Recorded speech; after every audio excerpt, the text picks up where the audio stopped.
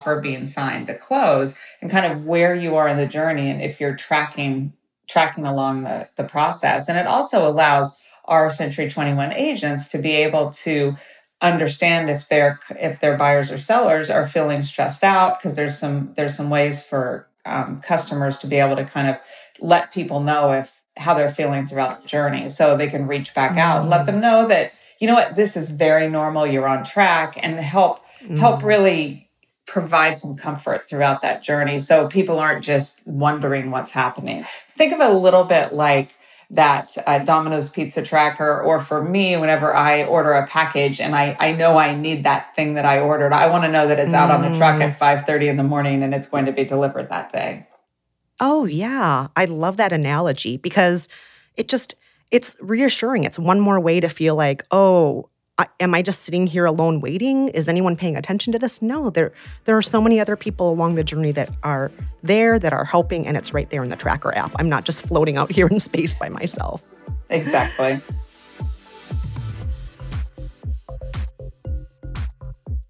Mary Lynn, the pandemic brought huge changes in the housing market over the past year. Tell me a little bit about where you see the market going in the next year.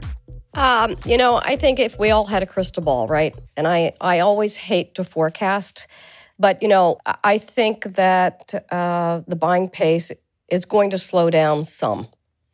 Certainly not stop. I don't think we're going to have that drastic high and low that we had years ago. We're still experiencing a lot of activity in our market. But, as long as interest rates continue to stay low, that means that I think we have a lot of people still wanting to be in the market and take advantage of them. And Kara, I'm going to be tough here and throw the same question at you. How do you see things happening in the national market in the coming year? I have to agree with Mary Lynn. We would see continued high levels of activity. The exact same challenge Mary Lynn mentioned, low inventory, is one of the biggest challenges out there. One thing that we do think continues to drive it is, about 25 or 30% of organizations have moved to a work from anywhere situation, and that hasn't completely permeated throughout the workforce. So as employees continue to evaluate where they want to live, we've already started to see a huge increase of relocations to what would previously have been second home markets. That is also driving some of the demand, because now people can live where they used to think they were vacationing. So it's been interesting